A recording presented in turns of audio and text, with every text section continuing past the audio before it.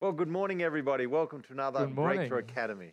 I'm Peter Lewis, pastor of Breakthrough Church here in Melbourne. And I'm Josh Dobie, also a part of Breakthrough. Pastor Peter is my pastor, and it's such a privilege and an honor to be here each week. And it's a lot of fun, as I say every week, but that's because I mean it. I would not rather be anywhere else than here doing this. Well, And I agree. I actually look forward to this. yeah, This is part of the fun part of the week. yeah, Get to dive into the this Word of is God, not just something that we do every week. just out of The routine. routine, like there's No, life in this, and it's fun. yeah. And I'm looking forward. I believe that the truth that we're going to give you today is going to really help you. I think it'll be. I'm looking for it to be practical help, Mm. maybe sharing and helping with things that you haven't been able to really get a grip on before. Yeah. And I'm looking forward to it. So why don't we dive in? And I appreciate before we do that, we've put a screen down here so we can read the comments a little bit easier. And we've got people like Claire watching us for the first time. I think that's the first time. Claire, Welcome. make us liars and say, no, I've been watching 3 times. This is the first time I've commented. Yeah. And we've got Seth Bolger from America. Yes, California, America. California. And we had a comment last week from someone said, hi from Montana. So I didn't recognize their name, but from Montana. So it's really good that we've got people from the United States joining us and being a part of it. That's good. And I trust our Australian accent is enjoyable but not difficult to follow. Well, sometimes I think we'll have to put it on a bit more. G'day, mate. Yeah. Can you say, Seth? Can you tell me, is my accent easy to understand, or do you find that I speak a little bit too quickly? That was the normal thing Americans found. I speak a bit too quickly. And to the Aussies watching, to Brooke, my daughter, Judith, even Jordan, but Jordan's watching online, but he's also here. Do you find I talk too quickly, or is it understandable? Well, Seth says it's easy, so that's It's good. If it's good for the Americans, it's good. Yeah. If it's good, so let's get started, and because there's a lot I want to unpack and enjoy, and we've been talking about covenant. Our whole understanding is about God. God sets up covenants. He works within covenants because that gives us the confidence and assurance. It makes it legal. It makes it right. Yeah. He's all about doing things the right way, not just doing things, not just sort of saying, oh, I'll just do this. He has a plan. He makes it appropriate. He makes it righteous. And so he works within his guidelines and his boundaries of covenant. And that gives us confidence. It also gives us a boundary to know how to act and function. I just love that. Like when God Himself, sets His own sort of boundaries, or this is how I do it, so this is how you do it. And so when He sticks to that, we can have confidence that when we stick to that, when we do that, we will have the same result. And that's what He said. Yeah, it gives us just such boldness to go forward. Things, and we've been talking about things like our legizomai, and to know exactly what God has done for us. We can then rely on that. We know all the things that He's processed. And last week we started talking about something which I don't think many Christians would put in the category. If I said, make a list of things that God has done for you through the covenant. Just went to someone, this normal Christian, and said, list me 10 things that God has done for you through the covenant. Well, and I think they'd start off forgiveness. Maybe even restoration of relationship with God. And then they said, well, there's healing in the covenant. There's provision in the covenant. And if they're thinking through, maybe the Holy Spirit, is the Holy Spirit through covenant? I think they'd start strong and get a little bit unsure. But definitely the Holy Spirit is one of the key things through the covenant.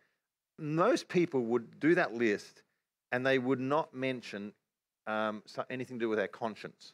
Because I don't think that's on many people's radar. Either, number one, that how our conscience works and what repair it needs or anything like that. And secondly, that it's a critical and key area of the covenant. It's like they don't really know about their conscience. They know they've got one. But I think if you like, most Christians are like, we want to, I was wanting to sort of just totally ignore the conscience and I just go straight to the Holy Spirit. Yeah. Do you know what I mean? Let the Spirit be my guide. That's right. Any voice that speaks to me, let it be the Holy Spirit. Yeah, like if I'm in tune with the Holy Spirit, Not that you've ever thought about that, but that'll just be okay as well. Yeah, You the know what I mean? conscience. I don't know where the conscience fits, but I'll just focus. I'll just be totally in tune with the Holy Spirit, and then I'll be all good. And Mm. the Holy and the Spirit of God is so much more reliable and everything Mm. like that. But then there's the scripture, and we shared with this last week, where Paul said, um, both the Spirit and my conscience bear witness.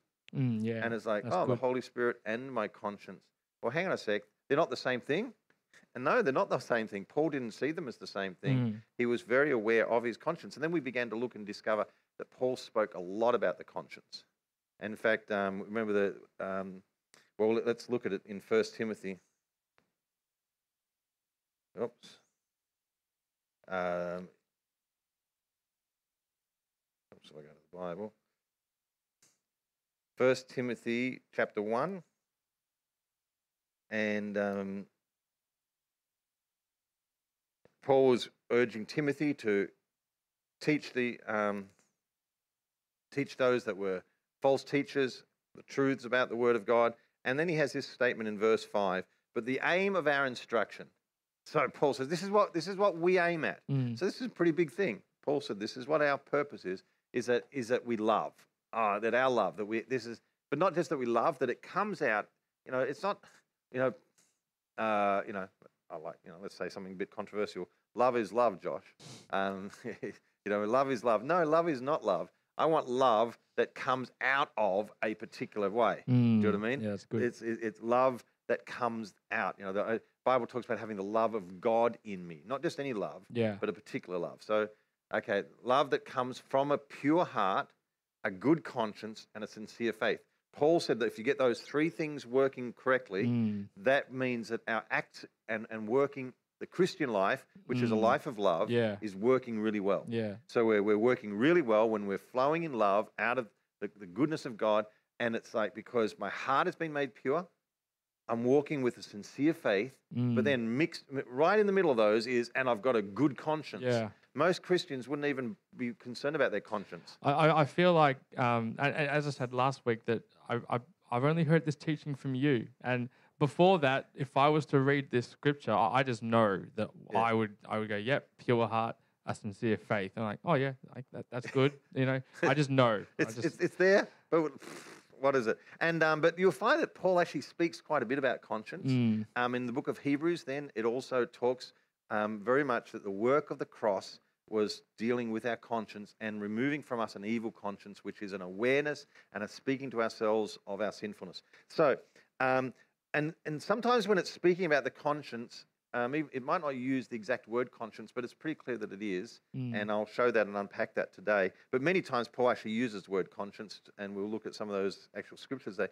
The reason it's important is if we get this right, it has a couple of benefits. Our conscience is meant to be an ally to us. It's meant to help us walk and do the things that please God. It's meant to become an ally. But it can become an opponent if it's trapped and doing the wrong thing. It can become annoying and not just, it's telling me I'm doing the wrong thing. Not that type of annoying. It can become something which is condemning to us and giving us a guilty conscience, an evil conscience, just making us aware that we're still sinful creatures, and God has forgiven us, but it still makes us feel guilty. So that, first of all, that the conscience is to become an ally. It actually, I'll show you from the Word of God how Paul wants it to work with the Spirit, with the Word, and it becomes helpful. Because what a lot of times we think, that's the Holy Spirit speaking to us. I do not believe many times when we're hearing something that we're hearing the Spirit, we're actually hearing our conscience. But we confuse every inner voice that speaks outside of our own mind and thinking as being either the devil. If it's bad, I rebuke that thought. Do you know what I mean? And I recognize those thoughts, like fear and doubt, and says, and I've had those thoughts, and I've recognized them. And that's the enemy just getting on top of my shoulder and just speaking some condemnation. That's not me. That's and often thoughts of fear and how's this going to happen? And I've just learned to, no, I'm not answering that. One of the, can I share something? That's good. This is something I've been learning to respond in this, and it's come from Pastor George Pearson's, but Kyra my daughter-in-law was sharing how this has really helped her, and as I was listening, I thought I'm going to do that, and it's to laugh. And so not necessarily to speak back at it, but it's always, Jesus used the word against the enemy. But one of the responses I have is just to laugh. So whenever something happens and the enemy's like, hey, I just start to laugh. And it's just That's good. I like disempowering of the enemy, but it's a laugh of faith. It's a laugh of, but it's not necessarily like, oh, I think that's funny. It's I just on purpose I start to laugh. Yeah. Do you think that's going to stop?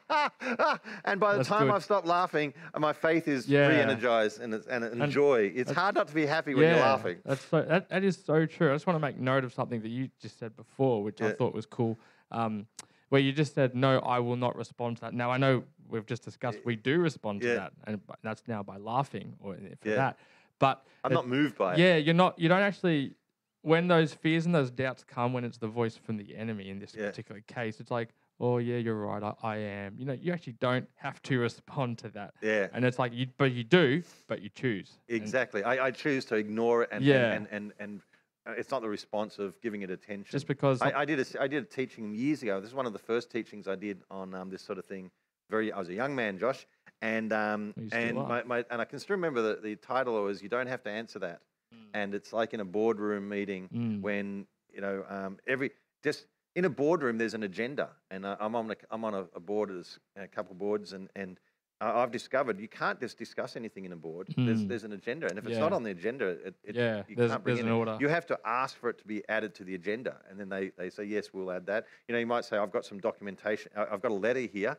Can I present that? And they might say no. That's got to go through a process before it comes to the board table. And so you just can't present something. But what I found I was doing, I was like, I had my agenda, and the devil would bring something, and I'd just grab it, and we'd just make that the next agenda item. We'll just put my thing aside here. Yeah, the devil has told us to think about this. Oh, we must think about this. Yeah. And it was the discovery that you don't have to think about that. That's good. It was like, oh, how cool is that? That I can take control and say that's not I don't have to worry about that. One key, in fact, we're sidelined, but I'm hoping this has really helping someone. This time. No, I'm hoping this has really helped someone.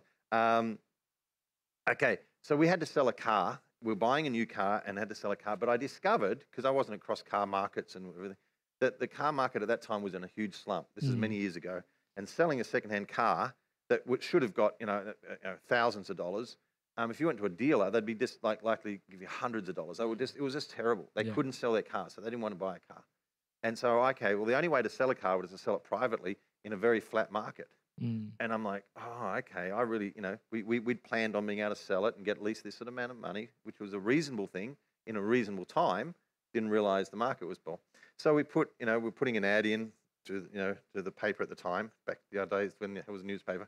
And I put an ad into this particular paper, the Trading Post. I don't know whether you remember the Trading Post. Trading Post. That's where everybody put their ads. Might be before my time. Yeah, I think I know about it. Before was it?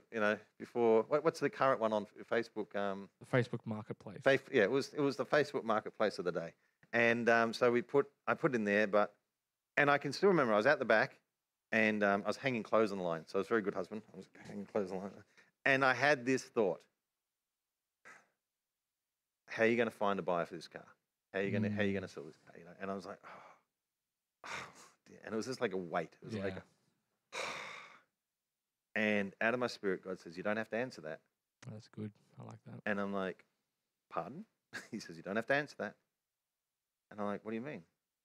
He says, your job is to trust me. My job is to find the buyer. I like that. Tell the devil that he wants to know where the buyer's coming from to talk to God. So I'm like, so if you're so concerned about where am I going to find a buyer, God says, ask him. I appreciate your concern. Yeah, I appreciate it. Go ask God. Please go see God. Because I always find he's not really concerned. All he's trying to do is condemn me, but he comes across as concerned. Josh, I feel so bad for you. And what are people going to say? What are you going to do if this doesn't turn up? How are you going to respond?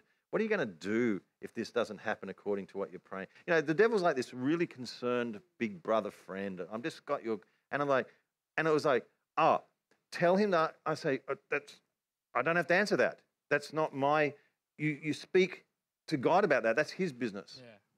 And God says, Now, you don't need a lot of buyers. You only need one. That's He good. said, you're not, you don't need 100 buyers. If you're selling a house in the auction, you need two to big a bid. But with this, you just need one. You just need one person. So I just said, ask God, and I just began to thank God for His provision. And you know how many people respond to that ad? Like we put that out. How many people? One. I had one response, and they bought the car. I had put $500 on top as a bit of bargaining power, down to what I really would have been happy with. I started $500 higher. They said straight away they went for the higher price. They didn't even bargain. They gave me I got good. $500 above my top price with one person showing interest. Praise God. And I say, well, praise God. And it's like, but the devil, he's gone. He's not, oh, no, I don't want to hear about that. What's he saying now? Yeah. So, and then he says, oh, but how are you going to do this? Like he always he shifts the goalposts. He's like that. He doesn't say, yes, you were right. He says, yeah, but, this. Yeah, but, now. Just a side note. I think it might be time to bring that message into today. Yeah, exactly. If you ever wonder, what should I preach on next? It was on cassette. That's how long ago it was. All right. But the thing is, we've got all these voices happening inside. Okay. And God wants your conscience to become an ally to help you through this process. Not one of the multiple voices, and certainly not one of the voices that is causing you angst and causing you problems. Now, you say, oh, yeah, but my conscience, my conscience must cause me problems because that's what it's there for. Do you know what I mean? I want my conscience to tell me I'm doing the wrong thing. Because if I stop hearing my conscience, I'm in a worse spot. That's true, but you've got to train it appropriately, not just to... and we'll talk about that in detail here, how to do this. But if we can look at Romans 14:22. There's a passage here that doesn't mention the word conscience. Doesn't mention, funnily enough, doesn't mention the word conscience, but it's...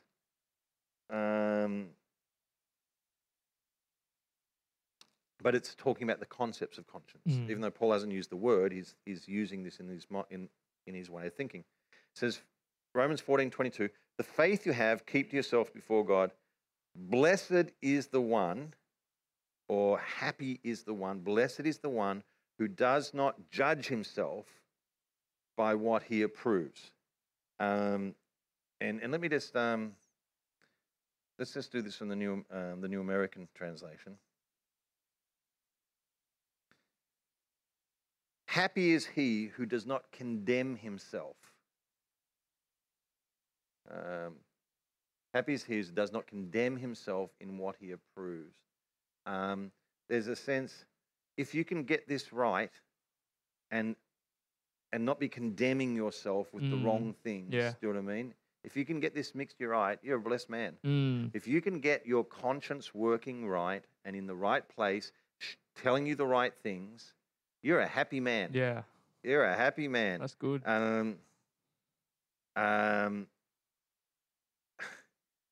Because sometimes you would do something, but then you condemn yourself. Yeah. Do you know what I mean? You're doing the right. You do something, but then you feel condemnation for it.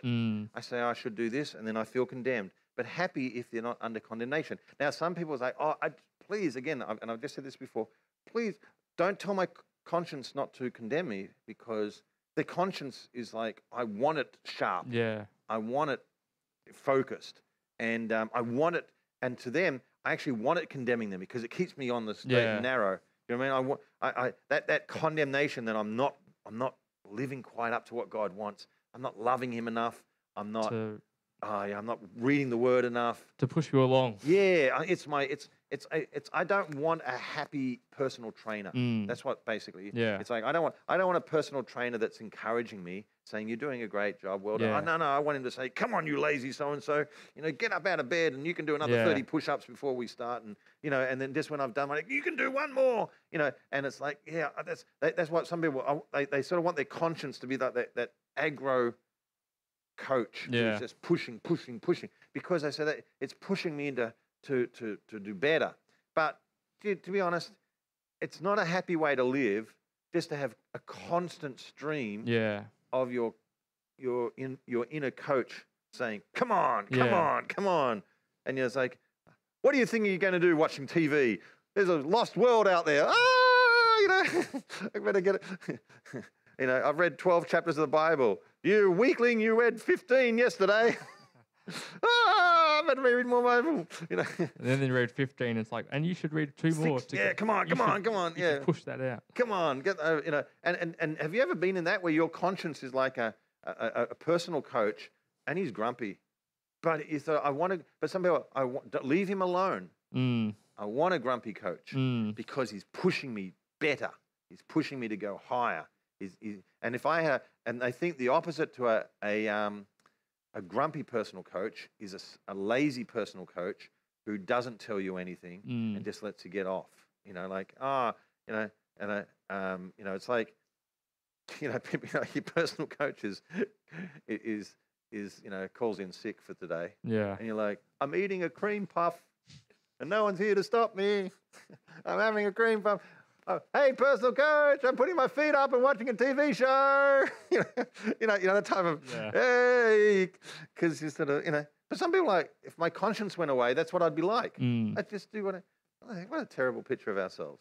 If you're not pushing out, you're being pushed back. Yeah, and it's like, I understand we've got to, watch the flesh and all the rest. And that's why I want my conscience to become my ally. He's there to help me, okay? Yeah. It's like he's literally your personal coach. And he's not there to talk about things that are not... like a personal coach is there about making sure you're fit, all right? And he's really not there to give advice on other things. What should I do on my tax return? I don't care. Like a personal coach, I don't care. But what you eat for breakfast, I care about. How much sleep you get, I care about. How much water you're drinking, I care about. That's good. But you know what I mean? Should I dye my hair blonde or not? Knock yourself out. I don't care. Why would you say that? Yeah, that's an example that came in my head. So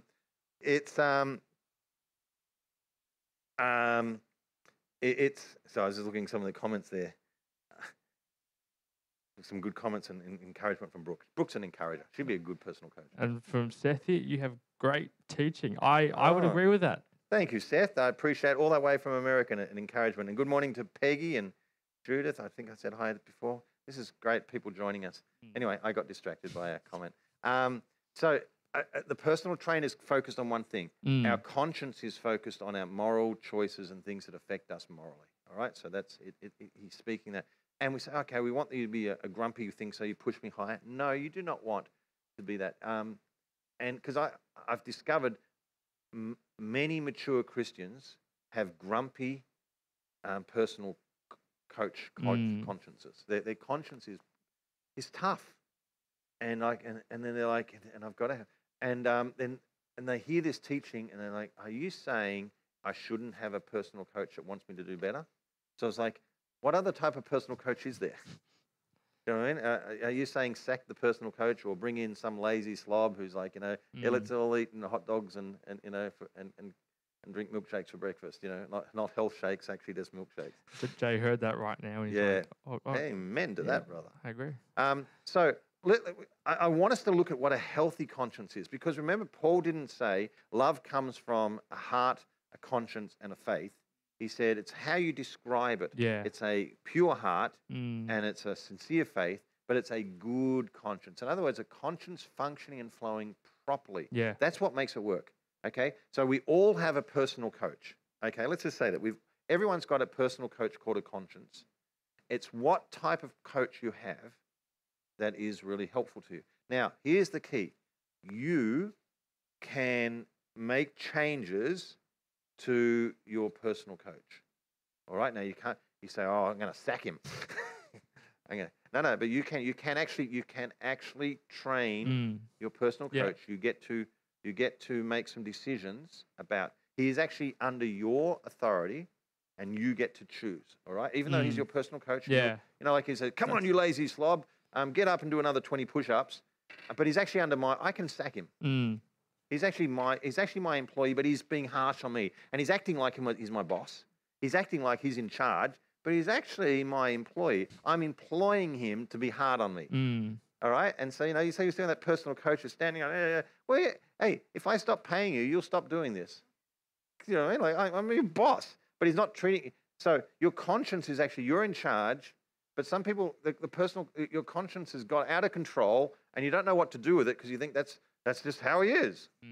All right. So let's train our conscience. Okay. Let's show us how to. So I'm going to show you, first of all, let's start with a time where God told someone to change their conscience. I want to show you how this works, all right? And God says, I want you to retrain your conscience. You've got to tell oh, you can't have that shake. That's a milkshake. That'll destroy you. That's terrible. Hey, that's actually a protein shake. It looks like a milkshake, but this is actually healthy and it's good for me.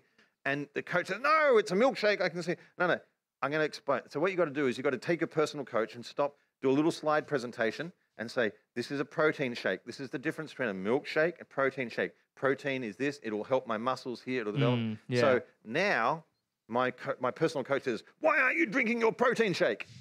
He's switched. He's like, come on, you need to have your protein shake. Whereas before he's saying, stop having that protein shake. But I've trained him and told him that, no, this is actually healthy. This is not wrong, okay? So let's look at the book of Acts. And you need to be able to do this to your coach, your personal conscience coach, because it's actually normal for you to do this. All right? Yeah. Now, and there's a wrong way to do it. The wrong way is when you're watching TV and you got feet up and it says, you should be exercising. You say, shut up. That's not the way to train your coach. No, not because at all. If you say, I'm not getting up, I'm not going to do any training, I'm not going to do any exercise, he gets confused. He says, I thought my job was to help you train. And you say, yeah, but I'm just tired. I'm taking a day off. Well, this guy doesn't want to train. Yeah. So we're not going to train. So next day he comes and says, come on, get up. And after a week, the personal coach says, I'm not telling him to get up. I might as well watch the TV with him. Yeah. Do you know what I mean? Because you've trained him by saying, don't talk to me about this. So that's not the health. So that's why we say people get concerned. They get fearful.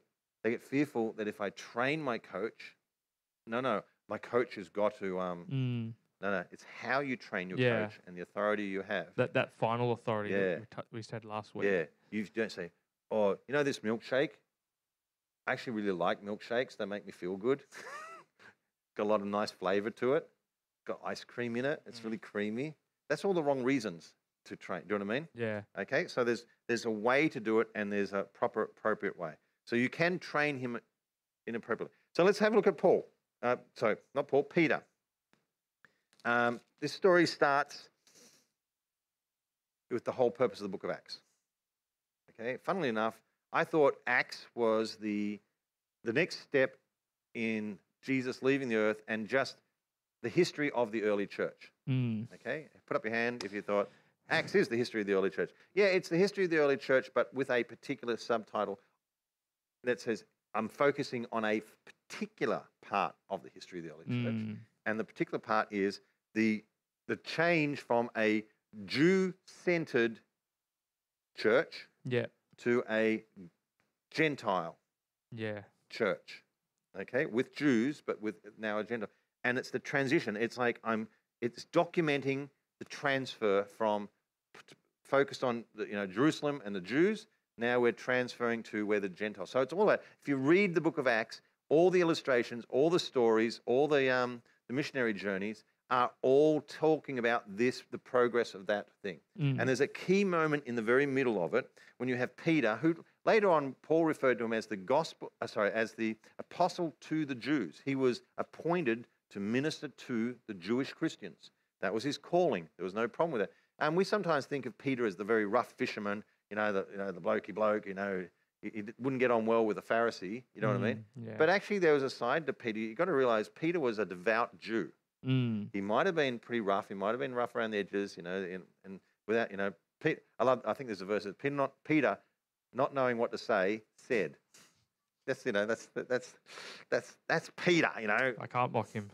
Peter says, 1 minute, flesh and blood has not revealed this to you, Peter, but Father in heaven. And next minute, get thee behind me, Satan, being rebuked, Peter. Peter denying he even knows Jesus. He's all over the place. What I mean? He's rough and tumble. But So we sort of have this guy who's pretty rough, but there's one part of Peter you got to recognize is that he actually was a very devout Jew. He really believed in the Jewish customs. Mm. He held fast to the Jewish customs, and the thought of him going and eating with a Gentile was like, no. Yeah. And you say, oh no, after he got saved, that would have been no. No, we don't do that. Yeah, even saved, walking with Jesus for 3 years, filled with the Holy Spirit, speaking in tongues, leading the early church, he still was on the impression that as a Jew to go and be with a Gentile was totally wrong. Mm. That was because what had trained him up to that? It had been trained by the law. Yep. And he had been trained by the traditions and the customs of his Jewish people. Mm. So he had the law, which was like of God. The law is healthy if it's used right. And he had the traditions of his people. Both of those had fed in. And last week we had this amazing diagram here. All right, go back last week where we build to this. There's your conscience speaking to you. And we have authorities speaking into our conscience. Peter's conscience had been trained by the law and by his traditions. The culture of his day had trained him. So even though things have changed, this is no longer a milkshake. It's God said it looks like it's now different. His conscience is still speaking according to the old way. That's good. All right. So if Peter thought about going to a Gentile house, or if he went to a Gentile house, his conscience would be doing backflip in a double. What are we doing here? What are we doing? Get out of here! Get out of here! You're. Now, this is not just the guilt of sinning. He actually, in the sense of you shouldn't be eating this food or you shouldn't be watching this. He was actually He was like, I'm doing something that really upsets God. I'm doing something that upsets God. A lot of people think, oh, you're trying to train my conscience so when I do bad things, I'm not upset anymore. That's not what I'm talking about at all. I'm talking about you actually can free to do the things that God gives you freedom for, but your conscience is still condemning you. So he's got this. So God says, all right, I need to get the gospel to the Gentiles. Up until now, even on the day of Pentecost and the book, and the Holy Spirit comes, it's Jews from all over. Yeah. Are getting saved. They're all Jews, and then you've got some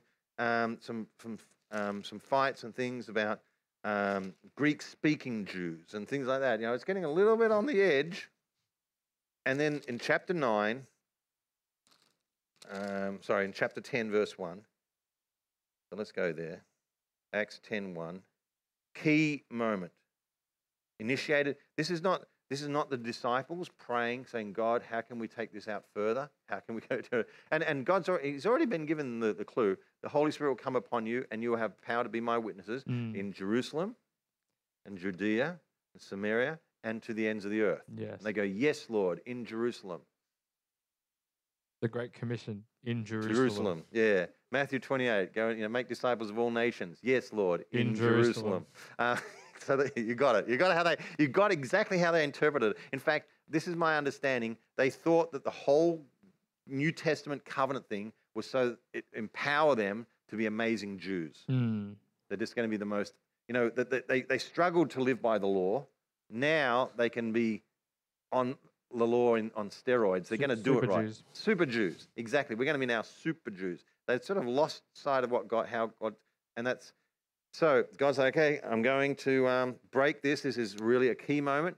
This is not instigated by the disciples, the apostles. It's not by a few times things have happened where they've been pushed into this. Philip, the Samaritans, which is they're sort of half Jews, or it's a bit iffy. The Jews, and one of the evangelists goes there. They're having a mighty outpouring of the Spirit, but there's no baptism in the Holy Spirit. There are no tongues or anything. And so the apostle said, this is a bit weird up there. Let's send Peter up to sort of try and see what's happening. So they go to the Samaritans and they start praying for them. They get filled with the Holy Spirit. And God's like, see, they didn't go up there willingly. They went up there because there's something not right and they're forced to go up there. Then Philip's taken and says, go out in the desert. I don't know why I'm going to the desert. He meets an Ethiopian eunuch, gets him saved. and filled, and baptized. Yeah. And it's like, these are not things that they initiated. It's God pushing them into these places. And so then we've got big step, chapter 10, and even then Saul begins to persecute them, and they get pushed out by persecution. And it says, as they were going, they just telling people about Jesus, but they didn't go because they said, I'm motivated to go. They've gone because they're being persecuted. Yeah. And as they went out, they started to do this. Chapter 10, verse 1 says, now there was a man in Caesarea named Cornelius, a centurion. So he's not a Jew. He's a Roman. A Roman of what was known as the Italian cohort. He was a devout, God-fearing man, as was all his household. He did many acts of charity for the people and prayed to God regularly. So he's a God-fearing, Yahweh-fearing man, but he's not a Jew. And about 3 o'clock one afternoon, he saw clearly in a vision an angel of God who came in and said to him, Cornelius. And he said, what is it, Lord? I'm just skipping through a little bit. He says, you've been heard by God. He said, now I want you to send some men to Joppa. I want you to bring a man whose name's Simon, who's called Peter, and I want you to get him. Why? Why couldn't the angel have just told him? Why? And why Peter? Again, the apostle to the Jews is being brought into a Roman centurion's house to get this deal done. You know what I mean? Yeah. God's making a statement here. He's bringing the biggest Jew that he can of the church, and he's going to connect him with a Roman centurion, pushing him. But what's the problem? If Paul steps in his house, his conscience is going to not allow him to do that. All the red lights are flashing. Shouldn't be here.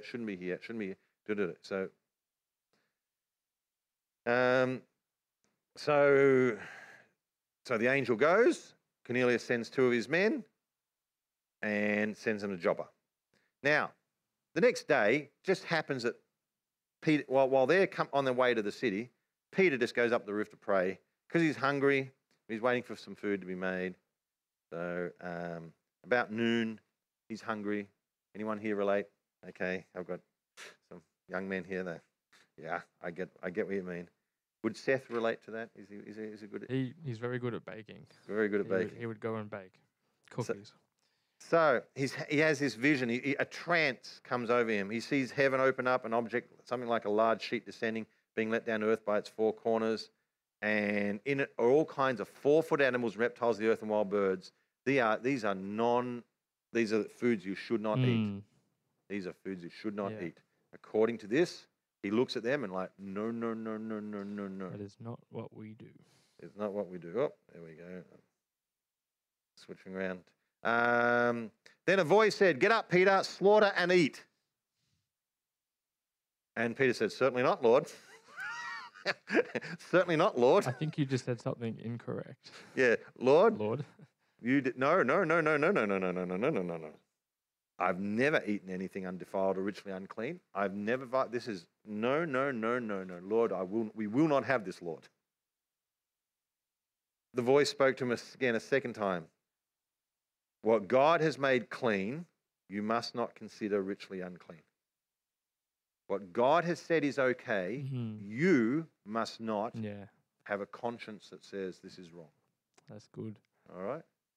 What God has said is okay, you are not to say is not okay. That's amazing. I've never made that connection with the conscience. Yeah, because because his conscience wouldn't allow him to go.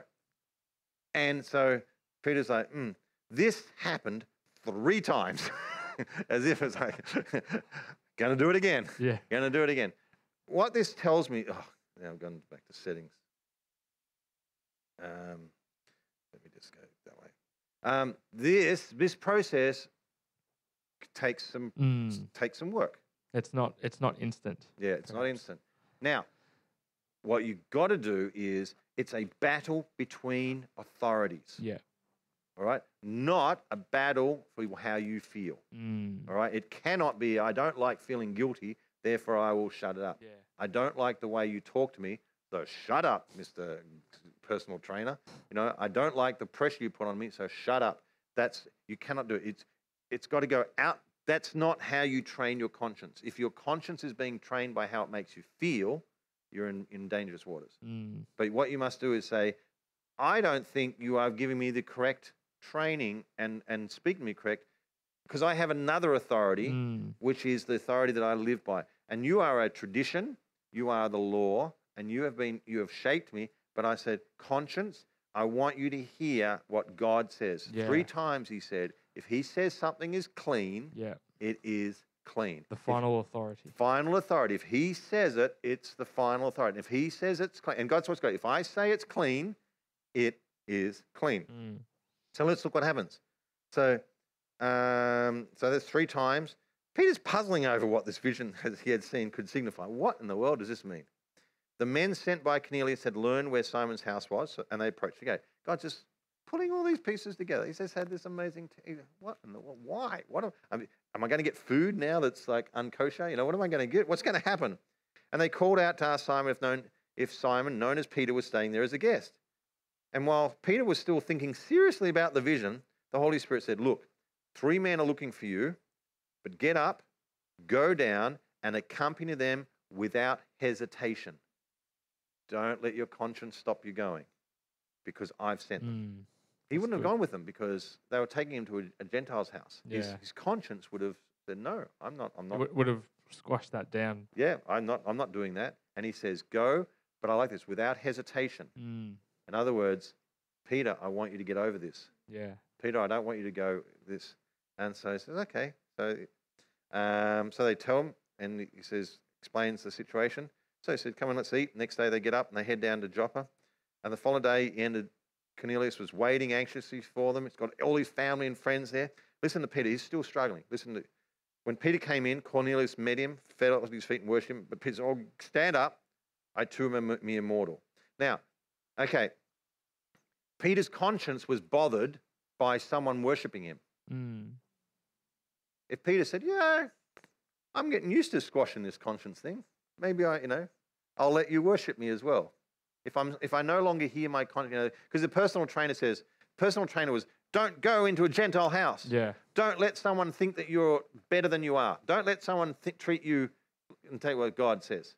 And if I'm like, you're just annoying, go away. Mm. And, in fact, I'm going to put a muzzle on you. I'm going to put some duct tape on you. Just sit there. Just shut up. I still got to have everyone's got to have a personal trainer, but I've muzzled you. Mm. So now I can go to the house of a Gentile because I can do what I want. No one's going to tell me what not to do because I'm free in Jesus. And this guy starts to worship me. This feels pretty good. Bring it on, buddy. Bask in my greatness. Because his conscience doesn't bother him anymore. Yeah. It's called a seared conscience. I have seared you through my resistance. All right? And so he's like, Paul, but because it's been done the right way, because he's training the conscience the right way, he hasn't muzzled his conscience. He's saying, conscience, that's good. Yeah. I'm retraining you. I'm giving you a new set of instructions. This is what I want. This is our new goal. All right? This is what we're aiming at. I want you to train me to this. And so Peter continued to talk with him as he went in and found many people gathered together. And listen, he says, you know what? It's unlawful for a Jew to associate with you or visit a Gentile. My conscience says I shouldn't be here. But God has shown me that I should call no person defiled or ritually unclean. Peter's like, I am changing the way I talk. I am changing the way I behave. Yeah. I'm not letting my conscience bother me about it. He said, therefore, when you sent for me, I came without any objection. He said, things have changed. I didn't say, oh, I don't feel right about this. I came because God told me this is what I should do. And then Peter starts speaking about, eventually, after Cornelius tells him about the angel, Peter starts to preach. He says, Peter started speaking, I now truly understand that God does not show favoritism in dealing with people. He's had a revelation. He's got a revelation. Yeah. That revelation trained his conscience. See that? Yeah, He's like, I see that, yeah. hey, conscience, we got a revelation. We see this. I can do this now. I can come into a Gentile house and feel good because that is what the ultimate authority says. And so he then begins to speak about Jesus. And in that, you get this amazing verse, Jesus of Nazareth, God anointed him with the Holy Spirit, power. He went around doing good, healing all who were oppressed by the devil because God was with him. Great description of what Jesus did. And he said, we saw all this. And I sort of feel like God's like, yeah. Okay, enough. God raised him on the third day, command us to preach. And I'm preaching, I'm doing a really good sermon. And while Peter was still speaking these things, these words, the Holy Spirit fell on all those who heard the message. He said, enough. That's all I need. I just needed you to get to this point. And they hear them speaking in tongues, and they're like, oh, because look at what it says. They were greatly astonished that the gift of the Holy Spirit had been poured out even on the Gentiles, even the Holy Spirit. Now, Peter was like, I thought I could preach to you. I didn't know you could get the Holy Spirit. I didn't know it was going that far. They're now a part of this too. Yeah, because he said, we hear them praise, speak in tongues. And he said, well, I guess we can't stop them being baptized. Why would he want to withhold what? He said, no. He said, they've got the Holy Spirit. God's obviously in this. And so that story became a key story. When he went back, the apostles were just, what happened? And it's actually related multiple times, this one story, because it was a key moment. But I want you to see how God was training his conscience, making him aware of what, and that's how it works. That's how the training happens, okay?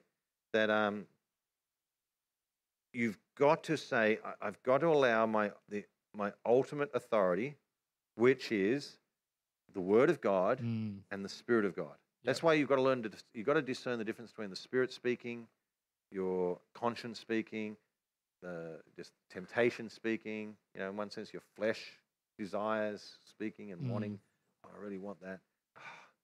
I think God wants me to have that. I don't think God wants you to have that. I think you want to have that. Do you know what I mean? And you get a bit confused about what's God and you. I've never been there in my life. Yeah, so Josh, there's people out there like that. It's pretty sad. But, you can minister to them and lift them to your level of greatness. But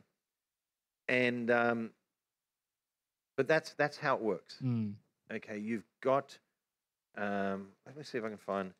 Let's look at it being done wrong. Yep. Okay. First Corinthians 8.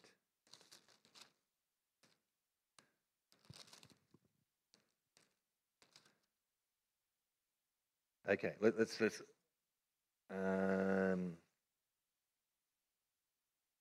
1 Corinthians 8.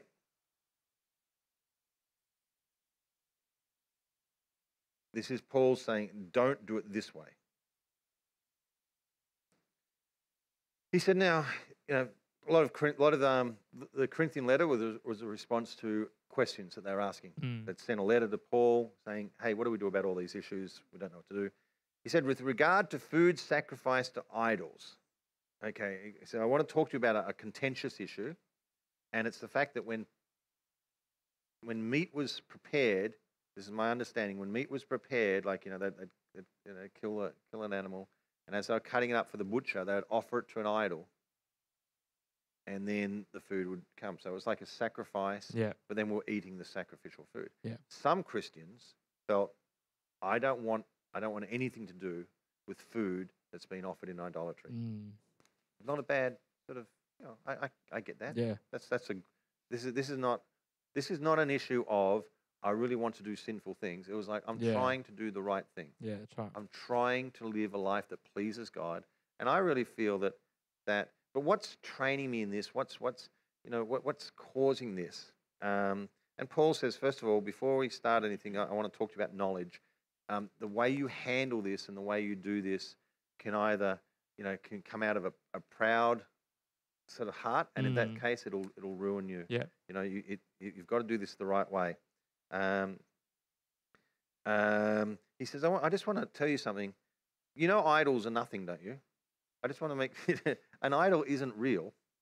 But another part he was talking about, but there are demonic forces behind idols. But the idol itself is not real. Yep. But and I think it's rather than just 10 that you all know, 1 Corinthians 10:20, because sometimes people might not. What do you mean demons are behind idols?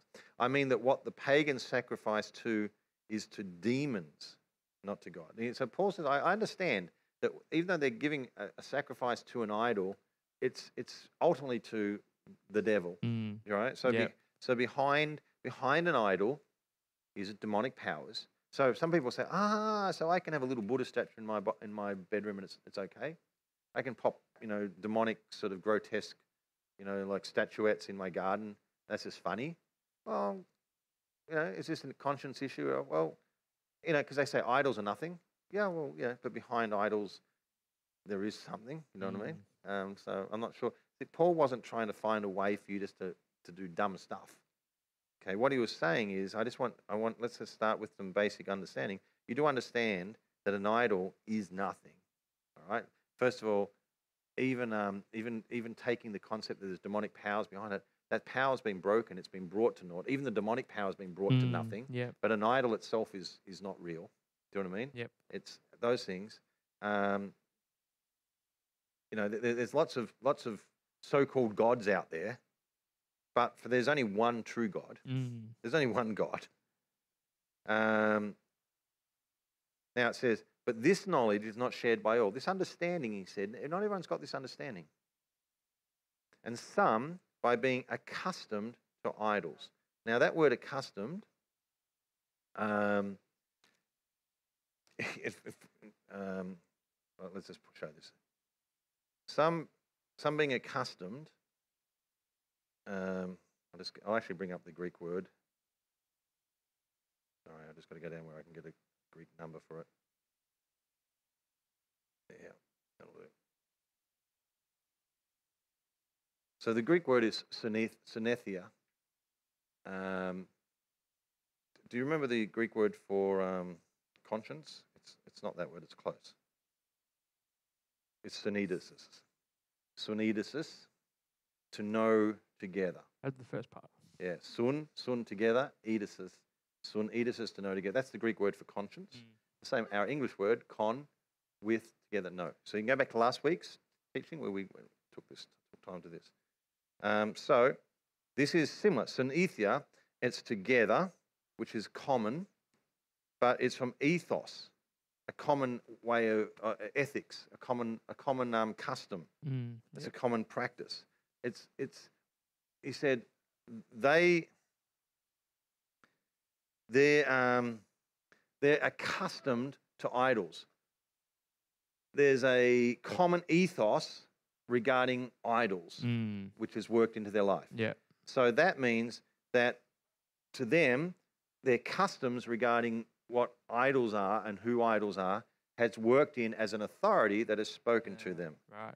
All right. So this concept and understanding of idols had created a sense where their conscience was bothered by doing anything that was associated with them, because they're bothered by who idols were. They don't want to be anything to do with idols, because there's a point where Paul's like, well, you're giving them a place that's not a bit high. They're actually nothing. Yeah. There's lots of gods in this world, but there's only one God. And that's idols, not it. Yeah. And by being a little bit concerned about it, you're sort of giving it a place that's not right. But your custom has built this into you. And funnily enough, because that word is very close, and I really had to show you, synethos and synedesis are close. When they were copying the Greek translation, the Greek Bible, there was one time when they changed the word and changed it to conscience. Okay, and a whole stream of Bible manuscripts actually used the word synedesis, not synethos, but synedesis. And that's why in the King James, which used that changed verse, because when the King James people translated the Bible, they had a much smaller number of Greek manuscripts to work from. Yeah. We have a much broader range, okay, and we can sort of work out what happened. So they were using a different Greek text, because that was called the Textus Receptus. That was the name given to it. And in that, if you look at King James, it says, for some with conscience of the idol. And that's because I actually switched in the word to synedesis. So even though that would work better for my sermon, in one sense, it's not the word that's there. Yeah. I think that it's more accurate, synethos. But it still works. It still gives us an understanding But there was at some point they switched the word for conscience and this word around. The translators were sort of messing around with it a bit because, well, not the translators, but the people copying. So being accustomed to idols in former times. In other words, this authority has come pre-Christian days. Mm. This authority Yeah. is based on stuff before you were Christian. And if you eat this food as an idol sacrifice, and it says, and their conscience, now we are talking about conscience, because it is weak, is defiled. In other words, it's weak because it's got conflicting authorities, which has weakened it. All right? It's like we all only have one personal trainer. All right, that's how it works. You don't have multiple personal trainers. But for the purpose of illustration, imagine if if you had different personal trainers and you had two personal trainers. All right, and you're trying to do exercises, and one of them is trying to build up upper body strength, and the other one is just totally focused on weight loss. Weight loss or something like that. Or one's like building up body mass and strength, and one's just about diet and losing, right? Yeah. And so, hey, what are you doing there? Get that out of your hand. Oh, get those weights out. No, that's going to build too much. Get the weights out. Do you know what I mean? We're fighting. We're giving conflicting advice. That's my personal trainer is weak because I don't know what to do. Yeah. But it's loud and it's upsetting me. And it tells me 1 minute do this, next minute do this, and I don't know what to do. A weak personal trainer in terms of giving, and really what it tends to be is your personal trainer is almost schizophrenic. It's like 1 minute telling you this, next minute telling you this, next minute telling you this, and it's like, you're driving me crazy, and I don't know what to do. I'm just going to stop. You will not stop. Pick an authority. Yeah. So weak is not. People think weak and quiet, but an agitated personal trainer actually is loud and bothersome and annoying, and it makes you. It's not very pleasant. But some of you are living with a personal trainer He's like, I don't know what to tell you. But each time he tells you, it's with authority, because we shouldn't eat food that's been offered to an idol, because idols, they're terrible. Oh yeah, that's right. But you got freedom in Jesus. I don't know what I've got. I know. So Paul says, okay, so because it is weak, okay, he's going. It's defiled. He's going to start to block it. Going to start saying, no, I don't want to hear it. All right? So then Paul begins to give them some instructions about, okay, food and things like that.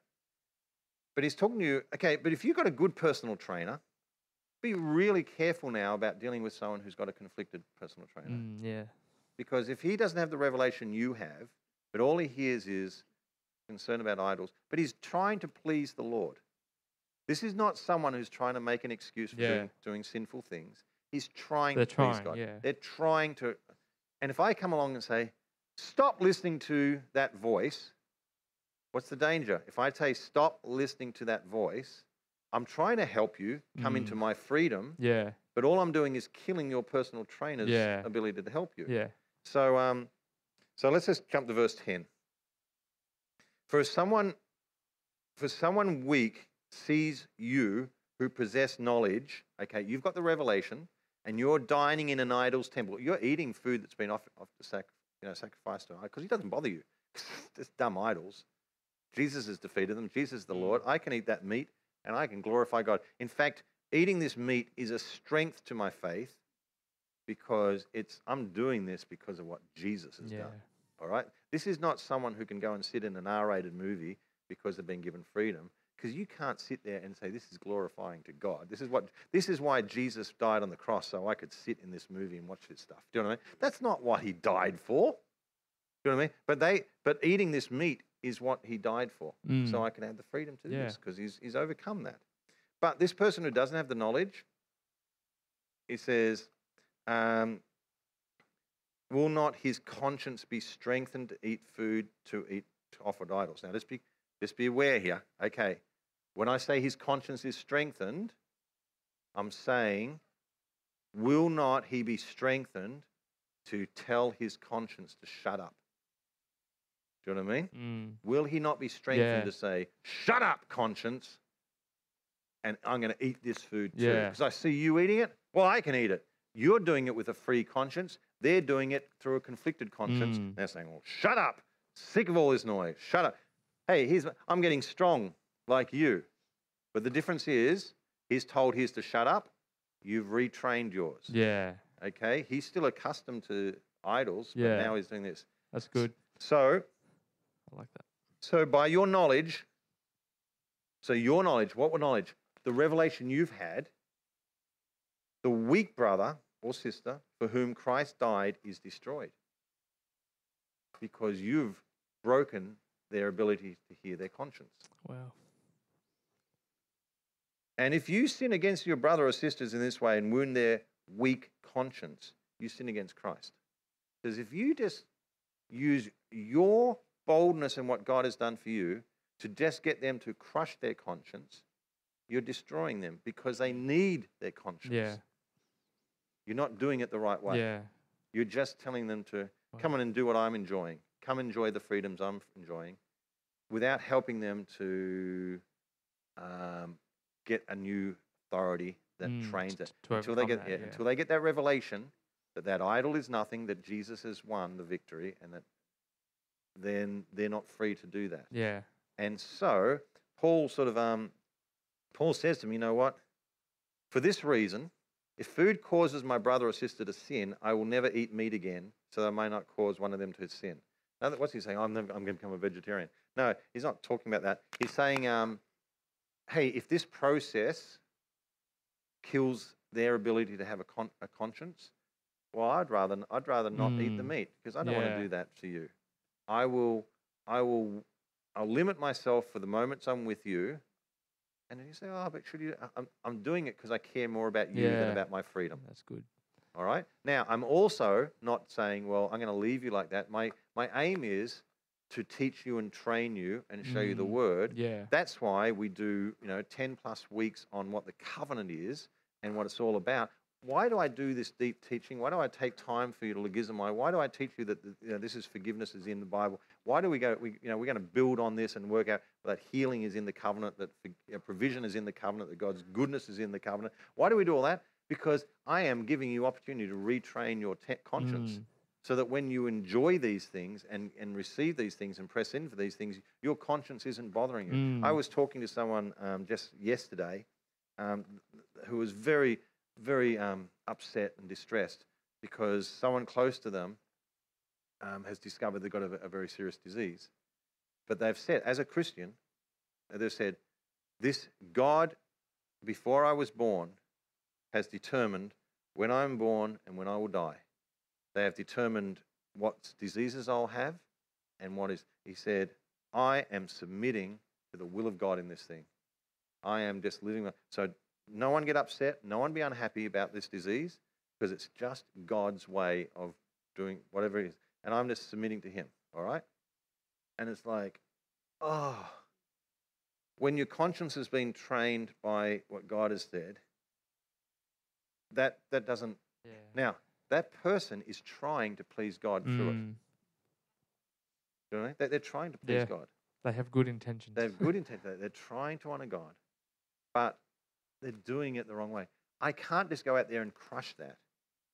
But what I can do is teach people what the Word says, and then people embrace the Word, and then you say, you know what? I take the Word above what I feel, what I've been taught, what my customs are, what my culture are, my together ethos that I've developed through, sometimes through the church. Yeah. Now, and sometimes it's not even bad. It's like Peter had got that through a Jewish legalistic structure, which God had put in place. But now God said through the new covenant, it's a new way of dealing with this. Yeah. All right? And so Peter needed to say, that was that was actually okay, but this is actually who I really am. I need to come here without misgivings. I need to come here boldly. I need to come here without my And Peter said, I could come here without my conscience doing backflips because you know what? I'm doing the right thing now. Yeah. My conscience is actually saying, hey, my conscience now says, okay, this is how it flips over. Peter says, I don't think I'll go into that Gentile house because, what would my Jewish friends say? Your conscience says, that's wrong. That's wrong. Now your conscience is doing the exact opposite. Yeah. It's saying, that's a wrong attitude. That's a wrong attitude. You should be going into that Gentile. Go into the Gentile house.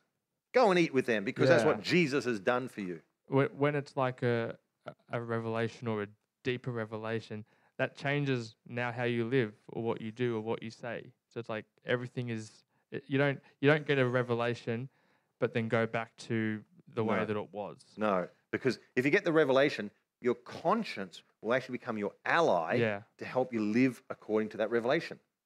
All right? If you train yourself to walking in obedience with the new revelation that God has given you, your conscience will become your ally.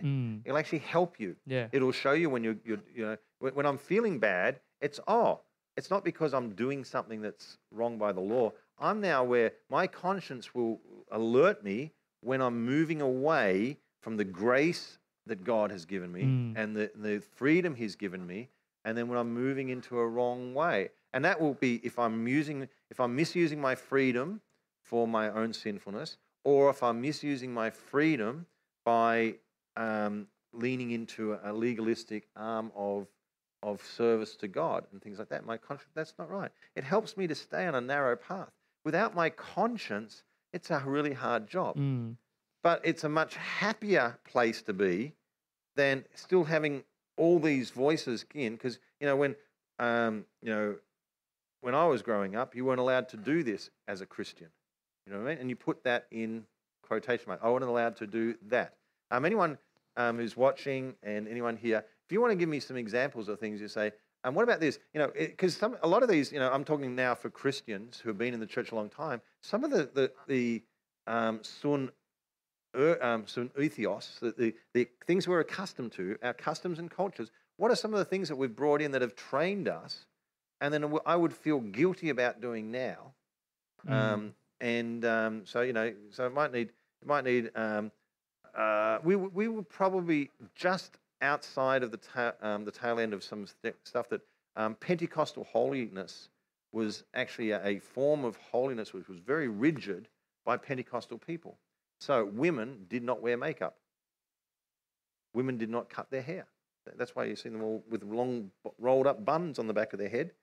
No, because they weren't allowed to get their hair cut because that was a sin. All right, and so they would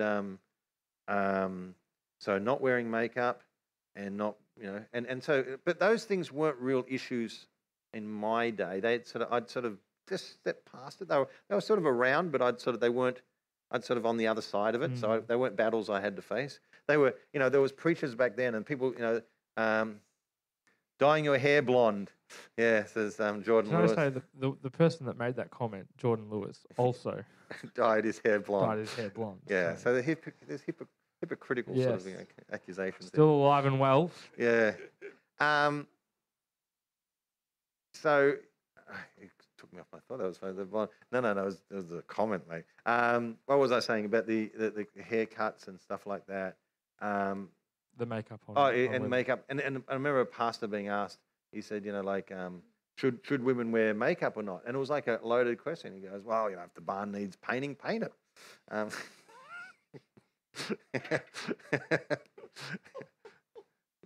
Jordan obviously hadn't heard that one. Is that new to you, Jay? Yeah, no, it's like just do whatever it is. Needed to wear your best clothes and definitely not jeans. Okay, that's Karen. Sacred cows, as Murphy called it. The things that don't touch these things. Yeah, that's a really good one, Karen. So I'm assuming when you go to church particularly, or just or was it? I'm guessing it was a church thing. Yeah. Ripped jeans, says Jordan.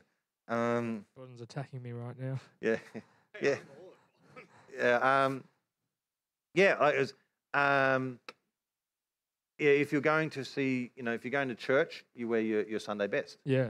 because you're reflecting your honor and respect for God. So that's good things, that's right. Yeah. And so now, someone like Karen, have you ever had this? Women shouldn't speak in church. All right, well, listen, there's some things that we shouldn't, squash too heavily,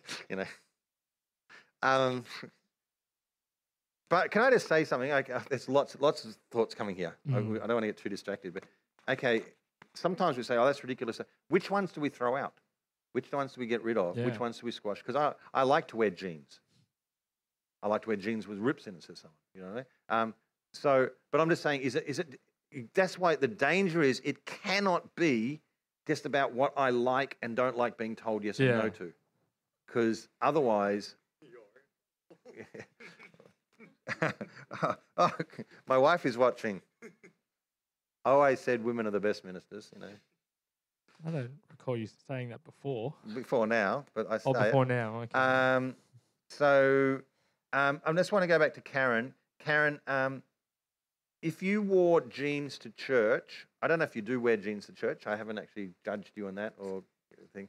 If you wore jeans to church, do you still sort of have a thought in the back of your head that says, "This is not what a real Christian would do," or like is it like you smile even when I say I wouldn't have done this as a teenager or something like that? Do you still remember and have that, or do you still?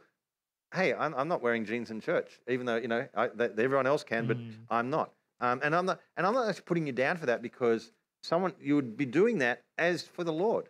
Yeah. It's to honor God. Yeah. It's because you're trying to do the right thing. But I'm just actually trying to give, and if you've got actual real examples there of things that, because this is the danger, because sometimes our young people have, when I say young people, even the younger people, we've got over something that's actually not that bad after all. Yeah. But now there's no boundary to what is wrong. Yeah. And I've got pastors doing all sorts of stuff that in past days.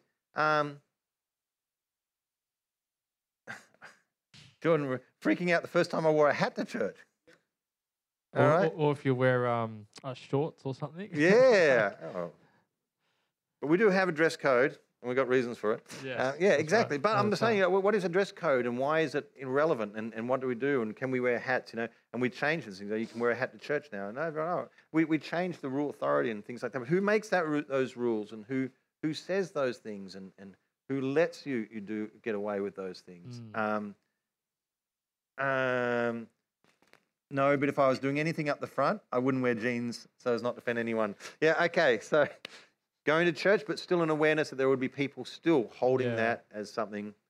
I don't like that. Yeah. And I get that. So that's not destroying them. Yeah. So it's like being aware of them and how to do that, but not being controlled by that, and understanding what you're doing. I think one of the key things there is understand I am protecting your conscience. I am not being controlled by it. You know what I mean? That's good. I'm not letting you. And if there's a point where they become very judgmental and they say you can't do this and this and this, then you've got to work out how you work this, and things like that. There's processes for that, and there's other, obviously, Bible principles that work this. But it is a very real thing, and you've got to work. And I was saying an example. Jordan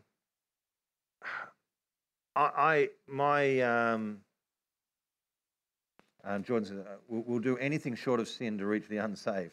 Talking about, he's so like,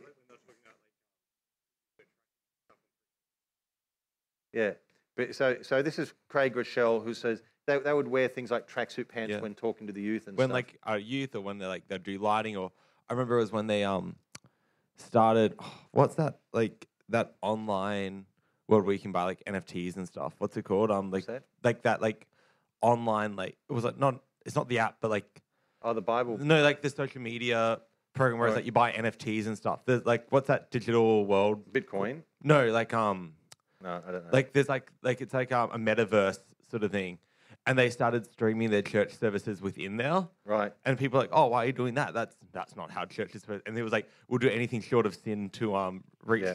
I thought it was a great example of like what you're saying, like finding how to cut out old authorities of religion while keeping in. It was like a good it's often been a good way when I've tried to think through these things as like a good baseline of it. Like things like that with clothing. It's like, oh, if it's going to be a sin and I'm doing something immoral, inappropriate, then that means it needs to stay out. Yeah. But if it's not, then it probably means it's a religion or something like that. That's right, and sort of being able to challenge those boundaries and work out why you don't do them and why you do them. Even when Paul, like he says, I do everything. I become like this to win them. Yeah. But like there's boundaries to that. These are things that are sin sort of level things. Yeah. But I do things so I can connect with you, even though I might not be totally comfortable with what you're doing there. You're in the world, but you're not of the world. Yeah. But you're still like doing like you're there. An example I was going to use is so things that things that God's put on my heart. I've got to make sure I'm working out. Okay, these are things that have been revelations to me, and so they're dear to me. But I've got to work out sometimes whether they're just my revelation or whether they're something that is for everybody. Yeah. Guarding the things I speak and say, I think is a biblical revelation. You know what I mean? That's my concern for the things that come out my mouth were not based out of my desire or non-desire for the conscience. It was born out of the authority speaking to me and saying, the things you say, God puts particular emphasis on. And both, it says you'll be judged for the words that you say. You will be, and the words that you say, that they're you prophesying and speaking to the future. Your words can undo the very good that God's wanting to do in your life. So I had to learn to control the things I was saying and behave. And so part of that is God would work, and I'd work with my conscience. There's some things I just won't say. Now, they can be things about I don't say, I don't know what to do. And people say, how can you not? That's just humility. No, what I say is, I don't know what to do, but I know that God has an answer. And I know that in Christ, his wisdom is in there, and the Holy Spirit's going to help me. So I make declarations when I feel like I don't know what anything to do. I say, I know I have an answer for this, and I'm just speaking. So I'm speaking, and for me, it would be wrong to say things that went against that. Yeah. And so that's my conscience helps me with that. And but not everyone's in that level of revelation, and so I can't sort of impose that. But there's other things about things that the Bible says in Ephesus, be careful about foolish talking and things that are not right. And so I've noticed that there's a real so people probably what happens is people are really particular on this, and then they make it pharisaical and legalistic, and then people grow up and they say, oh, that's just a custom thing in the church. And so, I can say things and I can use words that you didn't use, and that's fine. You know what I mean? And there's words change over time and custom what's acceptable. But now I'm finding, I'm hearing preachers swear, and there's mid-level sort of level. But now I'm hearing preachers use actually, swear words or hand signs and signals and stuff because they're cool. And I'm like, well, hang on a sec. Why is their conscience not bothering them now? Because I'm guessing they've learnt that, I've got a freedom here. Yeah. But instead of being trained as to what is appropriate, they're saying, we were so dumb we couldn't say, tough sort of words and sort of street sort of words. And now I said street words, now I can say any words. And so it's like, and if I say it about the Bible, and so it's like, it's on my head. How does this all work? You know what I mean? You're using a cuss word, and we should all beep and beep. Get the saved lost. Your tongue is the lost rudder. Saved. Sorry. Your tongue is the rudder that steers a big ship. Yeah. And I've but I'm not saying, oh, okay, let's all become back to the rules. Yeah. I'm saying, but this is what happens if the conscience is not treated and trained. It doesn't become your ally. Yeah. All right, and I don't want people walking under the condemnation of that, because it's like, okay, hey, you've got to get a revelation for this, and you walk according to what the revelation that you've got. And there's some things I will not say, and I don't say, and I don't go around saying you shouldn't say that. But do you know what I mean? They're words that I will not use because my conscience bothers me. Now, sometimes it might be like, okay, the world has changed, and this word is no longer considered bad.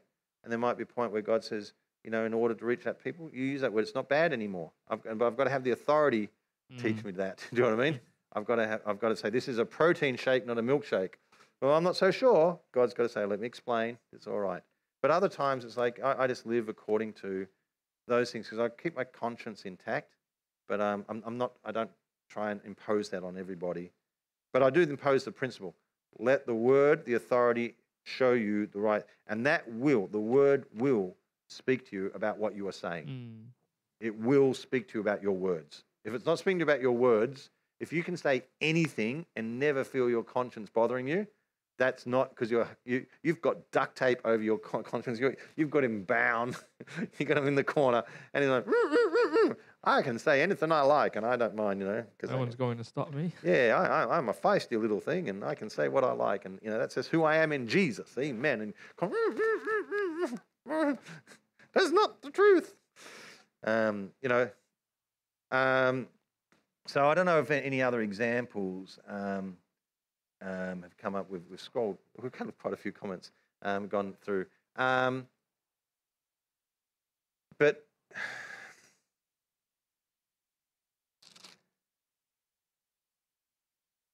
Let's just go back to the last part here. So 8:12, their weak conscience, you wound their weak conscience. A conscience can be wounded. It can be damaged. All right? And it's when it's weak. Weak means multiple authorities, and then it can become wounded through top-down behavior trying to shut it up. Yeah. All right, so we want to make sure we do not end up with a wounded conscience. Let me just finish with one thing. It's sort of going a bit sideways, a bit different. But let's just do it, and then we can see if we'll close this. Because go to Romans 2. This is just more to give you a picture. So what I'm saying, I'm trying to show you how all the things I'm talking about, the conscience, actually have been shaped by Bible teaching. Yeah. Does it make sense? Yeah. I haven't actually gone to anything outside of what the Bible sort of talks about itself. Actually, I don't think we.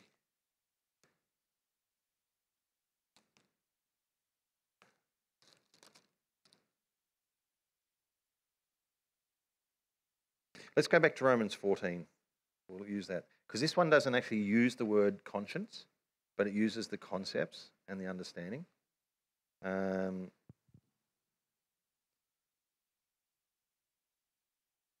Let's go with this first one. Guess what he's speaking about? Those who are weak in faith over differing opinions. It's the same things that he was talking about, but he doesn't name it exactly the same. And when weak in faith, I'm saying he's using this as a parallel way of talking about the weak conscience. Yeah. All right? So they're weak in faith means that they haven't trained their conscience well. All right? And they have disputes over differing opinions. One person believes in eating everything, but the weak person eats only vegetables. It doesn't say here, but I'm guessing it's the same issue. The person who can eat everything can eat the meat that's been offered to a sacrifice. Because one way to ensure you're not eating meat that's been offered to a sacrifice is to not eat meat. All right? So if you go to the market and you buy some meat, you don't know whether that meat's been offered or not. So one way to stop that is to just only eat vegetables. So weak people are vegetarians. That's what I get from that. Or source your own meat. Yeah. But okay. So, but some people can say, "Oh, a weak person is a vegetarian." No, it's nothing to do with that. It's to do with the other issue. So, studying it in Corinthians, I think, helps us to come to this a little bit more clear. So, verse 3: the one who eats everything must not despise the one who does not. In other words, if you're free to eat meat, don't look down who abstains, and you must not judge the one who abstains. Please don't judge the person who's eating everything, for God has accepted him. Okay, you got to. These areas of conscience are not necessary. It doesn't say you should accept sin. This is what I'm saying. Yeah. There's some issues here that are not sin issues. We're working together with them. Who are you to pass judgment on another's servant? Okay, this is the key here. Before his own master, he stands or falls. and he will stand, for the Lord is able to make him to stand. In other words, Josh, ultimately, this is not about your conscience. It's about Jesus. All right? It's not about your conscience. It's about Jesus. And I don't care whether your conscience gives you a pass, a tick, or a cross. Ultimately, Jesus is the one you're going to stand before. All right? And he will judge you on how you've trained and worked with your conscience. Not always necessarily the choice that you made, but on why you made that choice and what you were trying to do. Okay? He is actually involved in the process. If you duct tape your conscience, he will be very upset with that. He will be more upset with that. Okay, this is why if we go to Romans, we can sort of see this, but we'll do it here, the early Romans. How can I say this? Okay, last example using. Eating meat was okay. God and Paul obviously thought it's fine.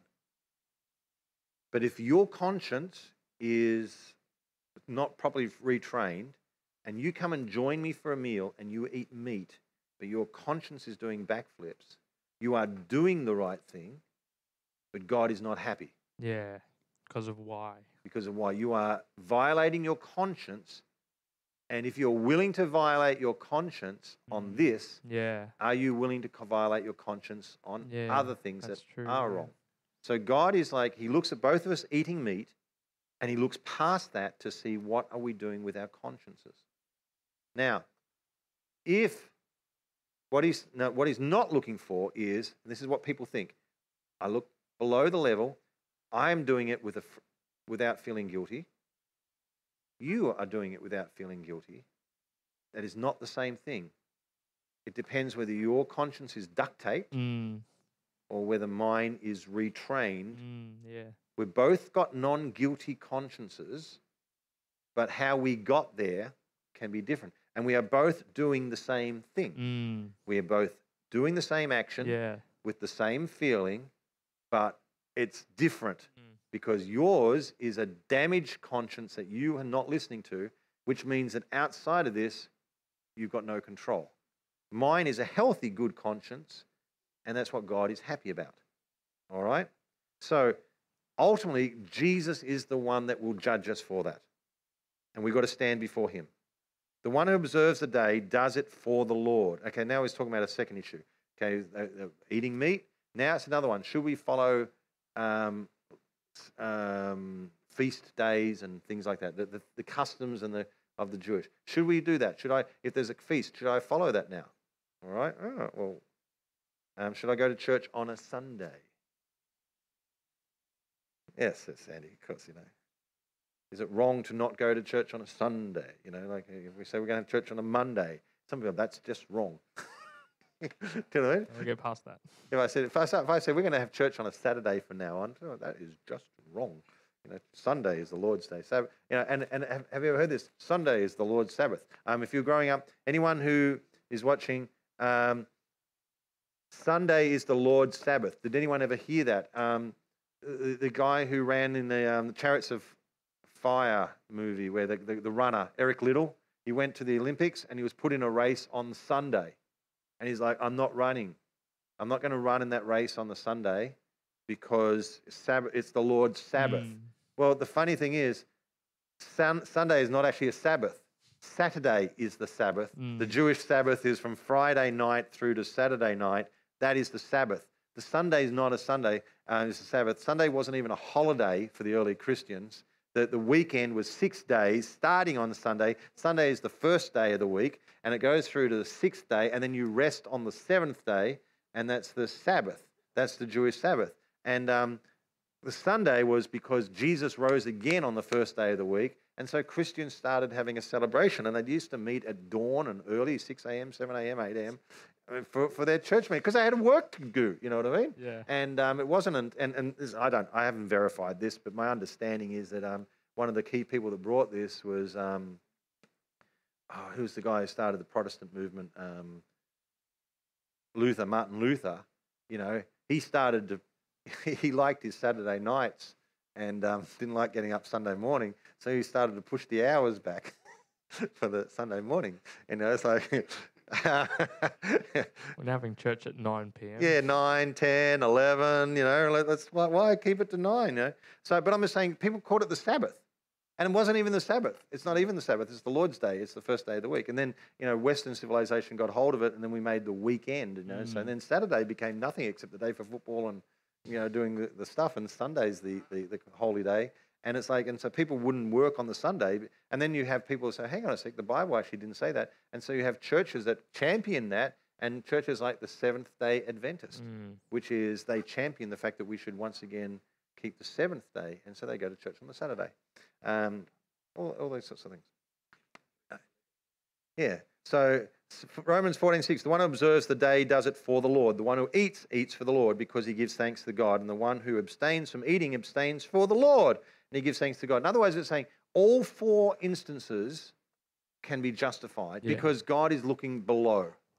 Now, is God happy that someone is under the influence of idolatry and the fact that he's given, like, idols are strong in place? No, but he's happy with why they're doing it, and he will work with that. Because if he can keep their conscience intact, he can retrain it like he did with Peter.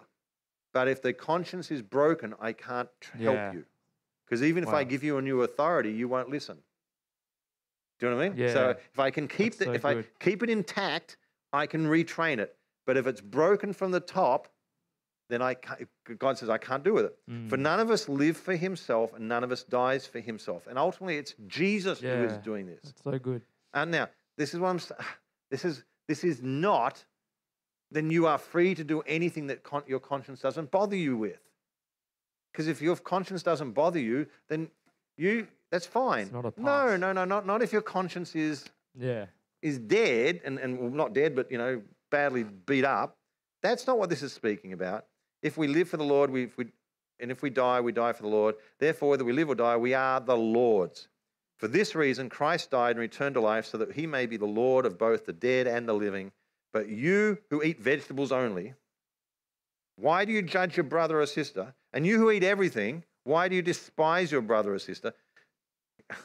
For we all will stand before the judgment seat of God. Ultimately, it says, stop it. You're all arguing about the results. Ultimately, we all stand before God. And what we're going to be looking at here is, am I doing this for God? Have I got my conscience intact? Yeah. That's what I should be judging you. I shouldn't judge you whether you're doing the same thing as me. I should be saying, make sure your conscience is being trained appropriately. And if you feel at this time that not eating food that's been offered to an idol pleases God and glorifies God, I encourage you to still do that.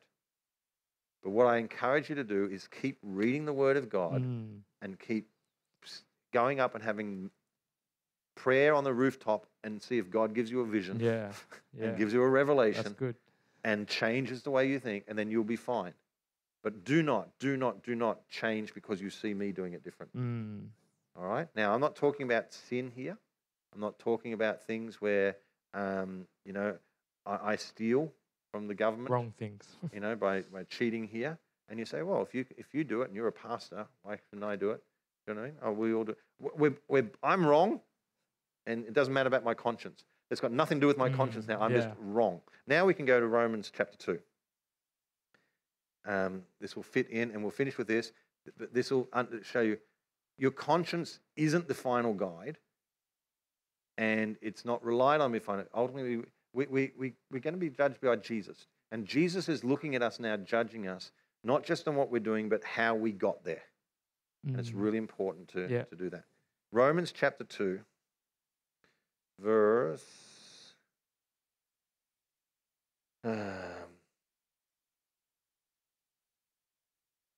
it's 12 or 13. Not sure.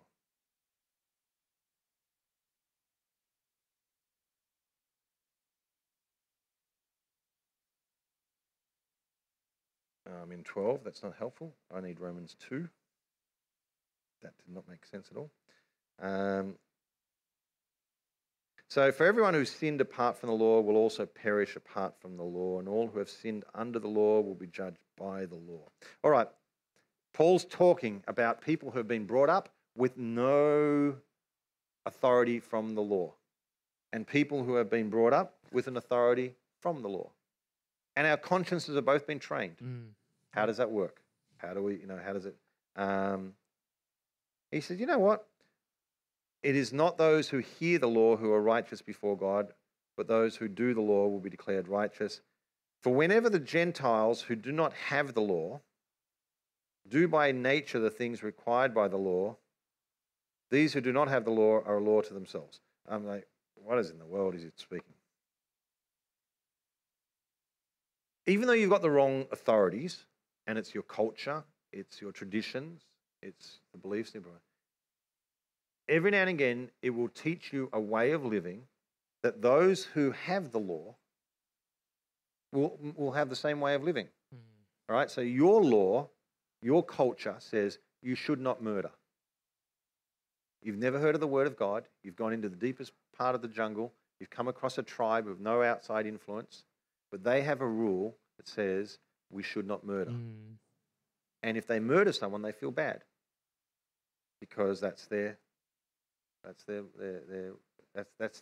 rule, and that's what they feel. Yep. I have grown up as a Christian. I've got the word of God, and it tells me do not murder, and I do not murder. And if I murder, I feel bad. We both feel bad. You don't have any law. I do have the law.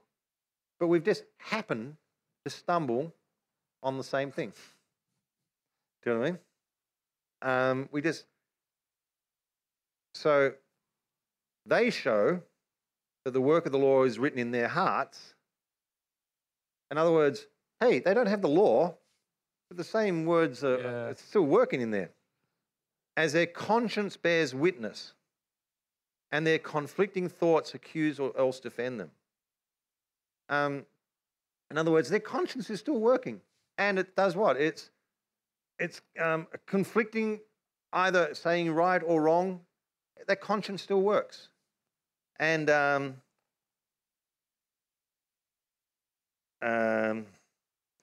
the day when God will judge the secrets of human hearts according to my gospel through Christ Jesus. I used to think that God would then judge everybody just by what's happening in their conscience.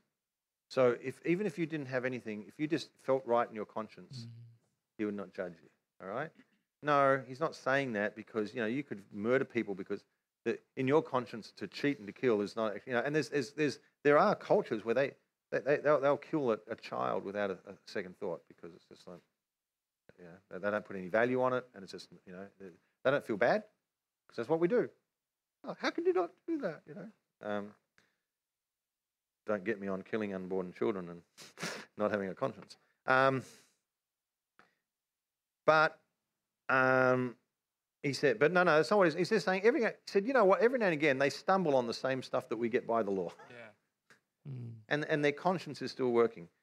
Verse 17, but if you call yourself a Jew and rely on the law and boast of your relationship to God and know his will and prove the superior things because you receive instruction from the law, and if you are convinced that you yourself are a guide to the blind, a light to those who are in darkness, an educator of the senseless, a teacher of little children, because you have the law, the essential features of knowledge and of the truth. Therefore, you who teach someone else, do you not teach yourself? You who preach against stealing, do you steal? So what is this talking about? You who tell others not to commit adultery, do you commit adultery? You abhor idols, do you rob temples? Like, what is Paul? What has he gone on about? And a little bit like, what he's saying is, the funny thing is, these Gentiles who don't have the law, but they have a conscience that tells them don't do something, and they don't do it. Yeah. You who have the law, and your conscience is perfectly trained. It's got all the right information. You have, you've got the law back then was the ultimate authority. You are miles ahead of any Gentile. He just has to stumble into it. Maybe he gets it right, maybe he doesn't. But you've got it all right. And he said, you sit up here and you sneer at your Gentile companion and say, You've only got a little bit of the law right. Your conscience is only a little bit trained. Me, I am highly trained. Look at my conscience. I got the best conscience in the world. But then, if I'm not listening to my conscience, if I am just living and doing whatever I want, and I'm arrogant and I'm proud and it's like, what good is that? What good is that? What good is to have the most highly trained conscience, but not to be following it through in any way? Wow. To be living it. He said, so that's my understanding.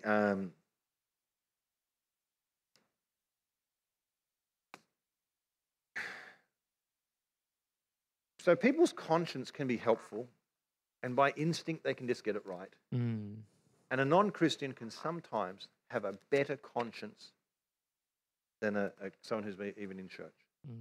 And you know, they can. There's some people. I've known some really good non-Christian people. Really nice morals. Yeah. And really they follow their morals. And I've known some really lousy Christians who have all the right training, but have managed to live terrible lives and do terrible things. And it's like, well, who's right? Well done. Or at least, you know, it's just terrible. But well done to the non-Christian at least doing it right. That's the right process. That's right. That's the right thing. But it doesn't mean that a non-Christian then is free just to live according to their conscience, because their conscience is unreliable and it doesn't get it all right. It doesn't get you to heaven, because your conscience is ultimately, Jesus is our judge. Yeah. And we've got to come to that. That's and so that's how those scriptures sort of help to give a little bit of framework for how the conscience works. Yeah, I love that. Saying it from different ways. Bottom line is your conscience must be your ally. Don't settle for a conscience that is quiet or noisy in terms of quiet, or just I don't want a conscience that is just at me all the time, making me feel guilty. That's not what it's really designed for. It's not designed to do that. That's an evil conscience. It's making me just aware of my sinfulness, aware of my failures, my conscience should be constantly feeding me according to what the new covenant has given me and my forgiveness in Jesus.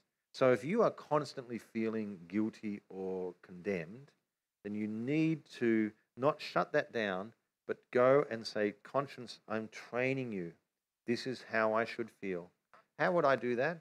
I would spend time in worship to the Lord. I would praise Him. I would just do things, and I would help my conscience. Now, I'm not trying to appease my conscience. See, I'm doing good things, and I'm saying, no, I'm retraining. This is what it feels like, and I would meditate on those scriptures and things like that. And that's something that you'd have to keep like reinforcing as well.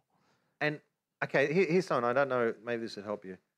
I would train my conscience. How can I put this? When I'm doing something that's non-religious, or that my conscience used to say, unless I'm doing like reading the Bible, going to church, okay, do something. Go for a walk. Go for a walk, and just enjoy being forgiven. All right, just tell your conscience, I'm just going for a walk, and I'm just going to enjoy God's forgiveness.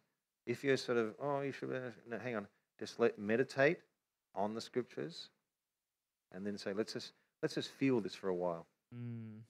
Let me enjoy conscience. How does it feel? And if your conscience isn't able to give you peace, you go back and retrain it. But I would do things on purpose. That's good. To say, hey, let's reinforce this. This is. Be watchful if your conscience is giving you bad feedback or bad instruction. In the sense of just be picky. Say, that's actually a little. That's the law. Do you do something like, I'm going to wear jeans to church on Sunday? Not if it's going to get in the face, and not if you're trying to squash your conscience. what you want is you say, God, can you actually give me an indication of your pleasure for me to do this, please? Okay, That's good. Just okay. This is like a personal example. What was that? Sorry. Let's say, okay, I've got a Bible Academy coming up in the next day or so. So this have to be like Wednesday, not today, because you get it. Okay, a couple of days ago, and should really prepare. Should really, do the right thing, and I love to prepare and all that. But that compulsion to prepare can be through hunger and a desire, or it can be a fear of not being prepared, a fear of not being able to teach well, pride. I want to look good in front of people, so I should need to study. Do you know what I mean? I'm compelled. And there's a point where I wouldn't mind just relaxing or doing something which is. But now my conscience is like, no. You should, you should be. So if I go and relax, my conscience is giving me a hard time. So I'm not relaxing. So I'm physically relaxing, but my soul's not at peace because it's like, you should be doing this, and I'm not. And so in that space, I say, Lord, can you give me a freedom? Because you actually ultimately know. Now I'm not. So I'm pulling past my conscience. I'm actually going to the Lord on purpose. Not what my conscience feels. Because if I know what my conscience feels, my conscience is saying I ought to do this. But I'm saying, Lord, can I ask you? And I've had the Lord say, just go and rest. I've got you covered. All right? I've got you. Okay? And therefore, thank you, Lord. All right. So I can go and rest, and whenever my conscience says, you should be staying, I say, God's got it. I'll be fine. I like that. Okay. And I just train my conscience, because the ultimate authority is it's okay in this situation. I don't need, so therefore I can go and do something, like I can just read a book, or just stop and do something I enjoy, and not have my conscience bothered, because but I've had to stop and do it without just squashing that. Yeah. And two things happen. First of all, that's damaging, because it could be, sometimes God's like, you could rest, he said, but I actually would love to show you something. I actually would love to show you. There's something I would really like to show you. Hey, we'll cover this. You'll be fine, and you'll preach well, do everything. But would you like me to show you something? There's something I've been, and that little on the bottom of your spirit. Just give me some time, and I'll show you something. Okay, I'm not resting. I want to do this now. Yeah. Do you know what I mean? But it's not. I've retrained my conscience from a legalistic "you ought to." I like that. That's to the Holy Spirit's just in this. So when I'm resting, I'm still in faith. My faith is still active. I'm energized. That's why weak faith, weak conscience. Paul uses the same term to mean the same sort of thing. It's okay. So that's what I do. Any questions? I don't. We got Richard watching us. Just live by what feels right, then use that to justify their way of life. Yeah, just live by what feels right. Jay, what's the name of that sermon you said you want to preach sometime? And this way. Follow your heart, and other ways to end up. Another surefire ways to end up. Yeah, follow your heart, and other surefire ways to end up in prison. Yeah, following your heart. That's why, do we follow our heart or not? Yes, no, I don't know. I get confused. Yeah, follow your heart. Don't be bound by religion. Don't be bound by your past. Don't be bound. Follow your heart. Only when it happens to match up with the word. Yeah. And that's why when it's a non-Christian, every now and again it does match up. Yeah. Good, but you can't rely on that. And for a Christian, I've got to train it so that my heart is what. This is not about following my feelings. This is one of the key things. Conscience is not about what I do or do not like. It's about what the Word says, and what the Word says about me becomes my authority, and what the Spirit speaks into that. Yeah. This is Jay. Yep. That's so good what you're saying there. And going back to what you said about like you've seen people like non-Christians living a good life. And it's like so much of it comes back to what you talked about last week and talked about a bit about this week with the authority. And it's like non-Christians, if they've had good authority and good, there's a lot of non-Christians who maybe they've grown up in Christian circles or at least religious circles sort of thing. Even if they're not Christians, they're living they've had the same, that Christian authority or the culture they lived in. Maybe like, I think particularly like often in America and stuff, like a lot of the West, like a lot of like the southern states and stuff, you have a lot of, it's been the tradition for years and years and years, people go to church and stuff. So those traditions are what's their authority. So they're still living under a good conscience. You're still living under a culture of respect. You're living under authorities of respect and hard work and these good things that are biblical.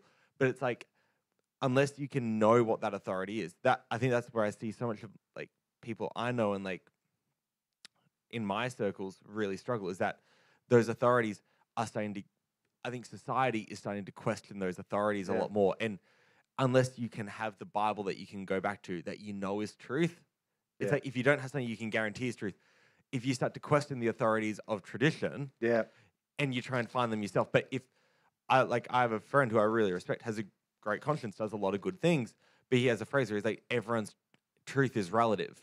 And it's like, and everyone has their own truth, and you have to find that.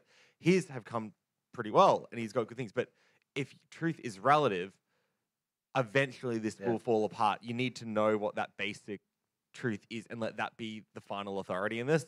Exactly. Okay, look, that the scripture needs to become, you go back, Romans 14:10. For the last part, we will all stand before the judgment seat of God. Ultimately, this whole thing works under the fact that Jesus is working that. Okay, this is what's happening in society. We have those, we're taught in our society at the moment, this is the zeitgeist, is push back against the cultural things that have been put there over us. Because, in that tradition and culture, it hid some nasty stuff. So there was racism. There was, being a bigot. There was being abusive. The church says, follow the church. And then we find out inside the church there's abusive priests. Do you know what I mean?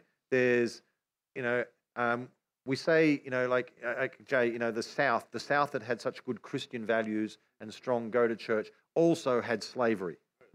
All right? So what they're told is push back against these things, because hidden in these things are some terrible things. Yeah. So we need to go to children because they they're closer to purity. They haven't been sullied. They care for our environment. They love everybody equally. These kids are just pure. They don't care about your sexuality. These kids. So we need to push back. And kids now are the ones that can expose the wrong things in our traditions. All right? And there's maybe truth there. Young people rise up and say, we will not have, our government is corrupt, and it's built on a system of oppression against certain people. And so the young people often rise up, and out of that, and that's good. That's a good revolution. We all applaud that. But the danger is you take that whole process and you lose it outside of, hang on a second. Ultimately, we've got to have God is our judge. Yeah. Jesus is going to bring our judgment. Otherwise, you just start pulling down everything and you don't know what you're building with. And to be honest, getting children and young people to reset the rules, not always the brightest thing. There's a reason why there's, after, 40, 50 years, you've got a bit of wisdom on the world and you realize some of the stuff I thought when I was a teenager doesn't actually work. Yeah. So the danger is them putting is they don't even have the voice of experience. Yeah. But you but we are enamored, fixated with young people who can see purity, and we or we can see certain certain people in the world, we say, we'll go to them because they've got, they've got wisdom. Where do we go? You need to make sure, this is why without the word of God providing a foundation and Jesus and his judgment, this whole thing falls apart. All right? So yes, we do need to challenge. And I've encouraged our kids, our young people, the young adults in our church. I tell them, pull apart all the traditions of our church and other churches. But not just pull it apart. You've got to be hungry and searching for the truth that's guiding us, and trim off the traditions and strengthen the foundations. Because at the moment, what some people, all they do is they trim off the traditions, and they've got no strength, and it's just getting weaker and weaker. Talk for a second, Josh. There's a question here. All right, I'll just read it out. I'll trust it's a good question, Brooke. You know how sometimes in everyday life you just feel guilty about resting instead of working, being productive, or guilty about buying something instead of giving it to the poor. Would you say that's similar? That's a similar issue, like your conscience is having the wrong goal input? Yeah, that's exactly what I'm talking about. That guilt that you're feeling is your conscience speaking to you, that has been trained up somewhat, but it's got a little bit skew-if. It's saying helping the poor, doing good is, how can you say anything against those things? But it hasn't also been trained up to say how we are accepted in Christ and how we're free in him. And this is a question, and I heard Keith Moore answer this question. Is it ever too much reading the Bible? And I was like, no, you can't read the Bible too much. Of course, there is an answer. Yes, there is too much reading the Bible. What do you mean there's too much? Well, can I just say something? When Moses was praying at one time, God said, stop praying and get out there and lead them across the river. Enough of this. You actually need to go and do it. Yeah. And sometimes God's like, God has told me one time, stop reading your Bible, go down and do this. Go stop reading your Bible and go and do this. God has told me that. Oh, why? Because, it's a freedom in the spirit, and I'm not under. I actually don't read. I don't have set times for reading the Bible in terms of how long or length. I generally read until I feel the Holy Spirit's. I'm full. Yeah. Do you know what I mean? That's good. I'm not against having a reading plan or anything like that. I'm just saying, but that I've had times where God says, "Get up, close the Bible, go and do this for your wife." It's more important you do this at the moment, and that's not because there was anything happening or wrong. It was just, I'm like, "Thank you, God. I didn't even know this was a thing," and God's gone by the alerting of the Spirit. But yeah, that voice of your conscience that is not able to rest, not able to use your funds in a way that's not helping the poor or anything like that. That's when it's starting to get the wrong thing feeding into it. And so you just meditate on, and it sounds terrible, doesn't it? Like, I'm telling you to buy a coffee instead of helping a homeless person. What a jerk am I?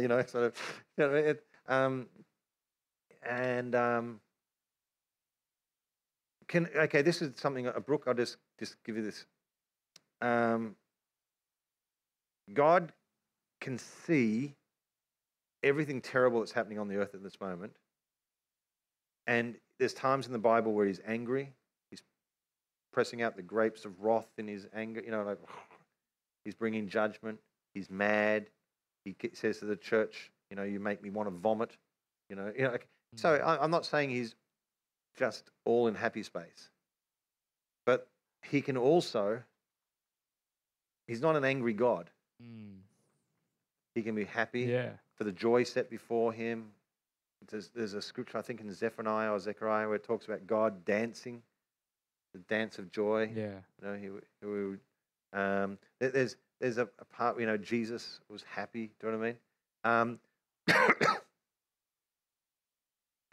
mean? God was able to live in this world, or God can deal with this world and not just be consumed with all the things that are going wrong. And sometimes excuse me, we need to lean in and just be in the peace that He's in the midst of that. Yeah. And we don't have to be doing it all. We don't have to be giving it all. We don't.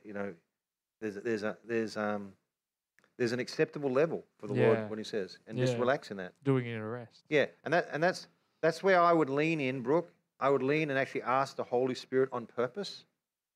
Holy Spirit, are you trying to tell me I should be giving this? And the Holy Spirit says, no, it's just your conscience. You're all right, fine. He said, you don't need to do that. Just enjoy my goodness. So then I can train my conscience. That's all right. And I enjoy this moment. Yeah. I'm going to, these are great comments. I'm just aware we've hit 11 o'clock. I think the first time I've ever used my whole 2 hours. So I was wanting to finish at 10:59, so I could always say I never use 2 hours, but we have used 2 hours. There's some great comments there. Disagreeing, submission, and strife, all these things. Yeah. Do you think that a weak religion trade conscience can be recognized by it pushing you to live a mistake-free life? Oh yeah, of course. That the mistake. That's the old. If your conscience feels really good because you never messed up, it's feeling good for the wrong reasons. I don't feel good because I've never messed up. I feel good because of what Jesus has done for me, and through that I never mess up, if I can. All right. I will leave it there. There's some great questions, and I'll get drawn in. But thank you so much for joining with us. If this is your first time, if you didn't watch last week, go back. And in fact, if the first time, go back and watch the whole series on covenant because it's built to this point. There's a lot of like this. This is our second topic, and we've done a lot of sessions on this, and so there's a lot to go back and to unpack, and it's good. Yeah. So, yeah. Enjoy and put comments in here if you're watching on our YouTube. Now we've got this is going live on YouTube as well as on Facebook. Put some comments there, and let me know that it's helped you. Even if it's not live, I'll go back and look at the comments later on during the week, and I can respond. If you've got any questions, you can put them in there, and I'll still work. Thank you for everyone who's joined us online. Thank you for Josh and Jay and Sandy who was here, and everybody, the regulars that are online and those that have joined us. That's amazing. We really appreciate it. It's a good little family that of working together. It's so good when it's like, people that have been along the journey with you and they're getting, as you're teaching, and they're getting the revelation and their thoughts are flowing. It's awesome. And I enjoy it because I'm actually, some of these things I don't actually see until I'm teaching right now. They've just been working together, coming together, and so it's exciting for that, which means that you're drawing it out of me. Your hunger is really working. Well, God bless you, everybody. Have a great, good, healthy conscience week. God bless you. Be blessed.